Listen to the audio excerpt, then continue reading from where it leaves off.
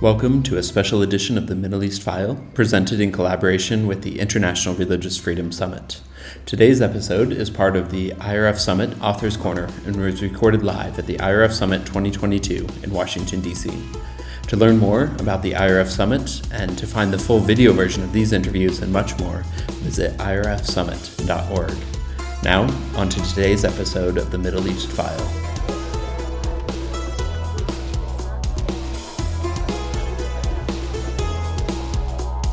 Hello, my name is Paul Marshall. I work with the Religious Freedom Institute, and I'm here going to discuss one of the more recent books by Lela Gilbert. Lela is with the Hudson Institute and with the Family Research Council as a Senior Fellow for International Religious Freedom. And she is a prolific author.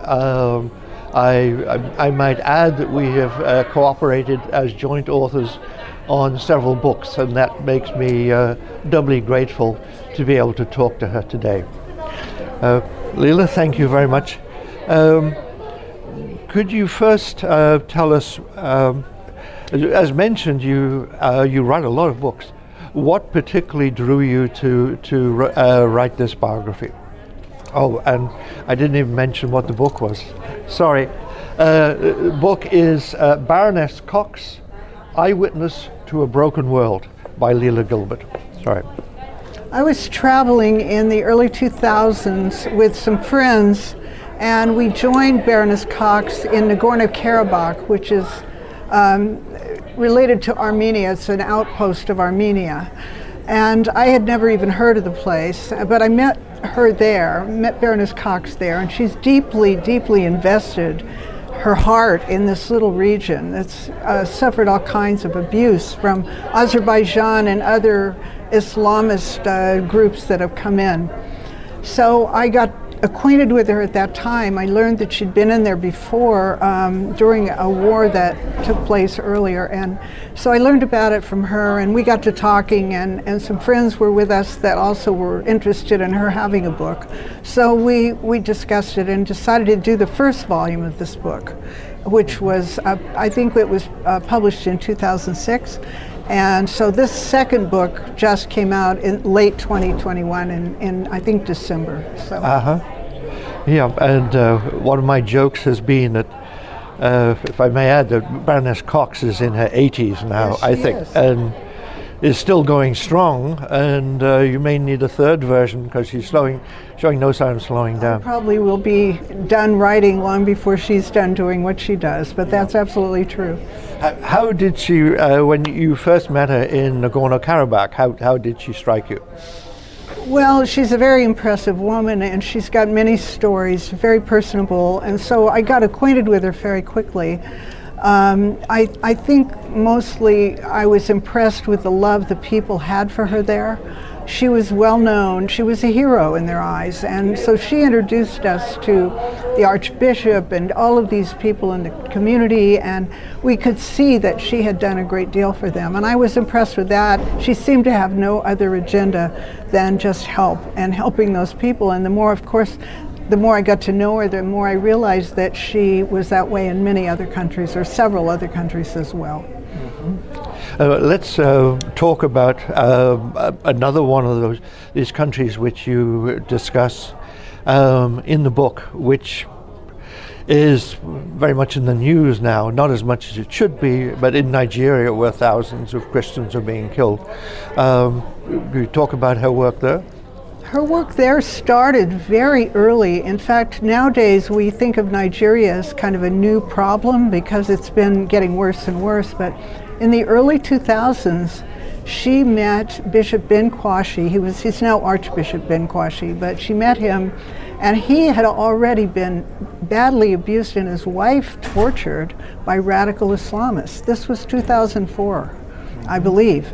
And that story has just continued to get worse and worse and worse. And she has been helping him in his diocese in Jos. But since then, she's traveled many other places in Nigeria and has done first-hand interviews with victims, which are very hard to get But she's able to do that, and she's done a magnificent job of really documenting the horrors of what's happened to women, what's happened to children, and the reality of this, which is so in contrast with the explanations we have about it being due to climate change and resources. Mm-hmm. It's all done with shouts of Allahu Akbar and slit throats and the violence we've come to know as Islamist abuse. Mm-hmm. It's good. And then even more recently, she has been in Syria, may even be there right now, knowing her. Yes, she went to Syria with some other British dignitaries. It was a controversial trip because, as you know, President Assad is not well thought of. But she wanted to visit the Christians, as she does. And she doesn't go to these countries to hang out with the dignitaries. She goes to meet the people that suffer. And so she went with controversy in the London Times and other publications, but she met with the Christians. She visited places that had been devastated by the attacks that took place during the Arab uprising, as well as ISIS coming in later. This was all sort of sequential. It began in 2010, but it was later that she went. I'm not sure which year, but it was not that long ago. So she went to talk to the people, and they thanked her for coming and said that it was very few people that would come to do what she did and to talk to them and listen. And so she came back with some poignant stories and the ability to establish help for them. When she came back, she had people that she knew and she could send relief to. So it was a profitable trip in that way, but it did cause controversy because it seemed to be an affirmation of the presidency, which it really was not. But that's politics. Yeah, it is. Some other things, topics I'd like to talk about, but when you mentioned it's politics, if I could add, for many people in North America, you think of a Baroness, you think of Downton Abbey or something like this out in the country. But she uses the House of Lords. Could you say something on Well, she was a nurse. And she was a nurse by choice. Her father was a very well-known doctor who traveled the Middle East and set up clinics and everything else, but she went into healthcare. She became a professor at one of the universities in healthcare and as a nurse, and wrote a book or a document or something that Caroline produced, and Margaret Thatcher read. And Margaret Thatcher asked her if she would become a member of the House of Parliament in the House of Lords as a peer, and she thought it was slightly crazy, but she said yes. And she decided to make it her position from which to reach and help other people. So, and I've seen this love of nursing in her, in the way she embraces. I mean, she's held dying people in her arms in the stories.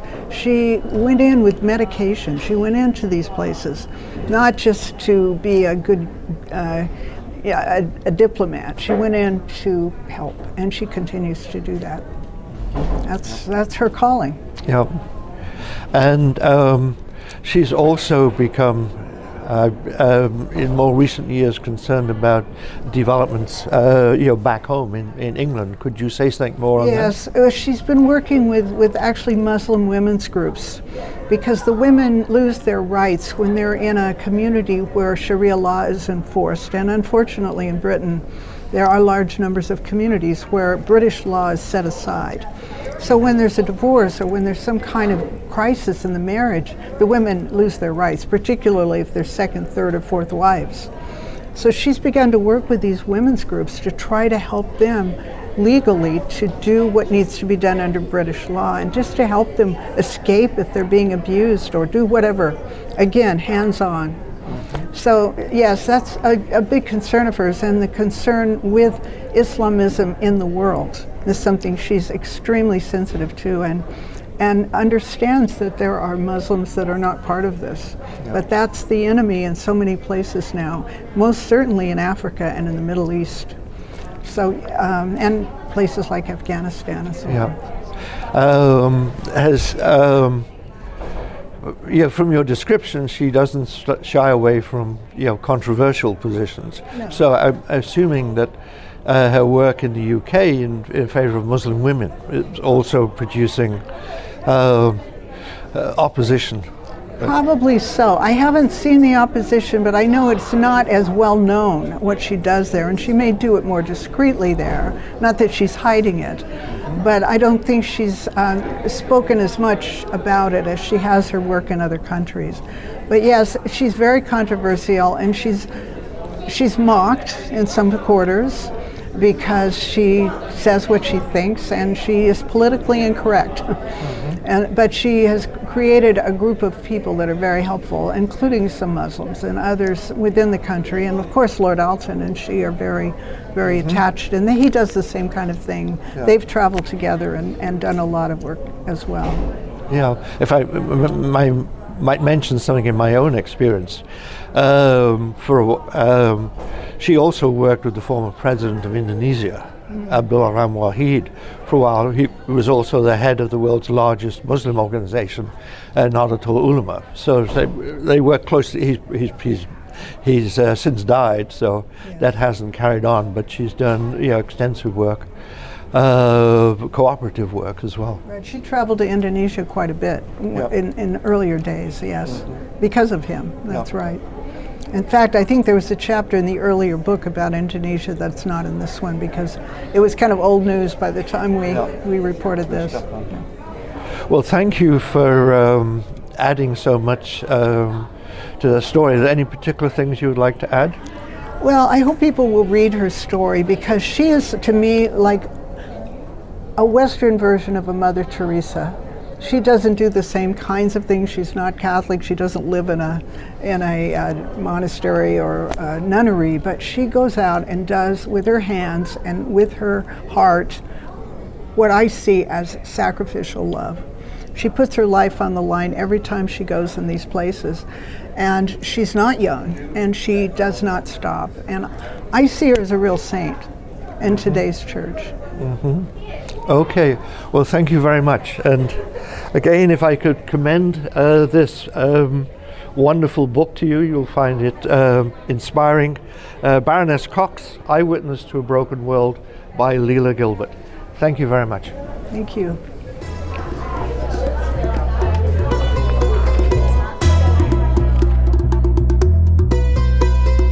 The Middle East File podcast features conversations with authors about publications on a range of issues impacting religious freedom in the Middle East, including governance and security, humanitarian assistance, geopolitics and foreign policy, human rights, and much more. To find more of these conversations and to learn more about the work of the Religious Freedom Institute, visit rfi.org.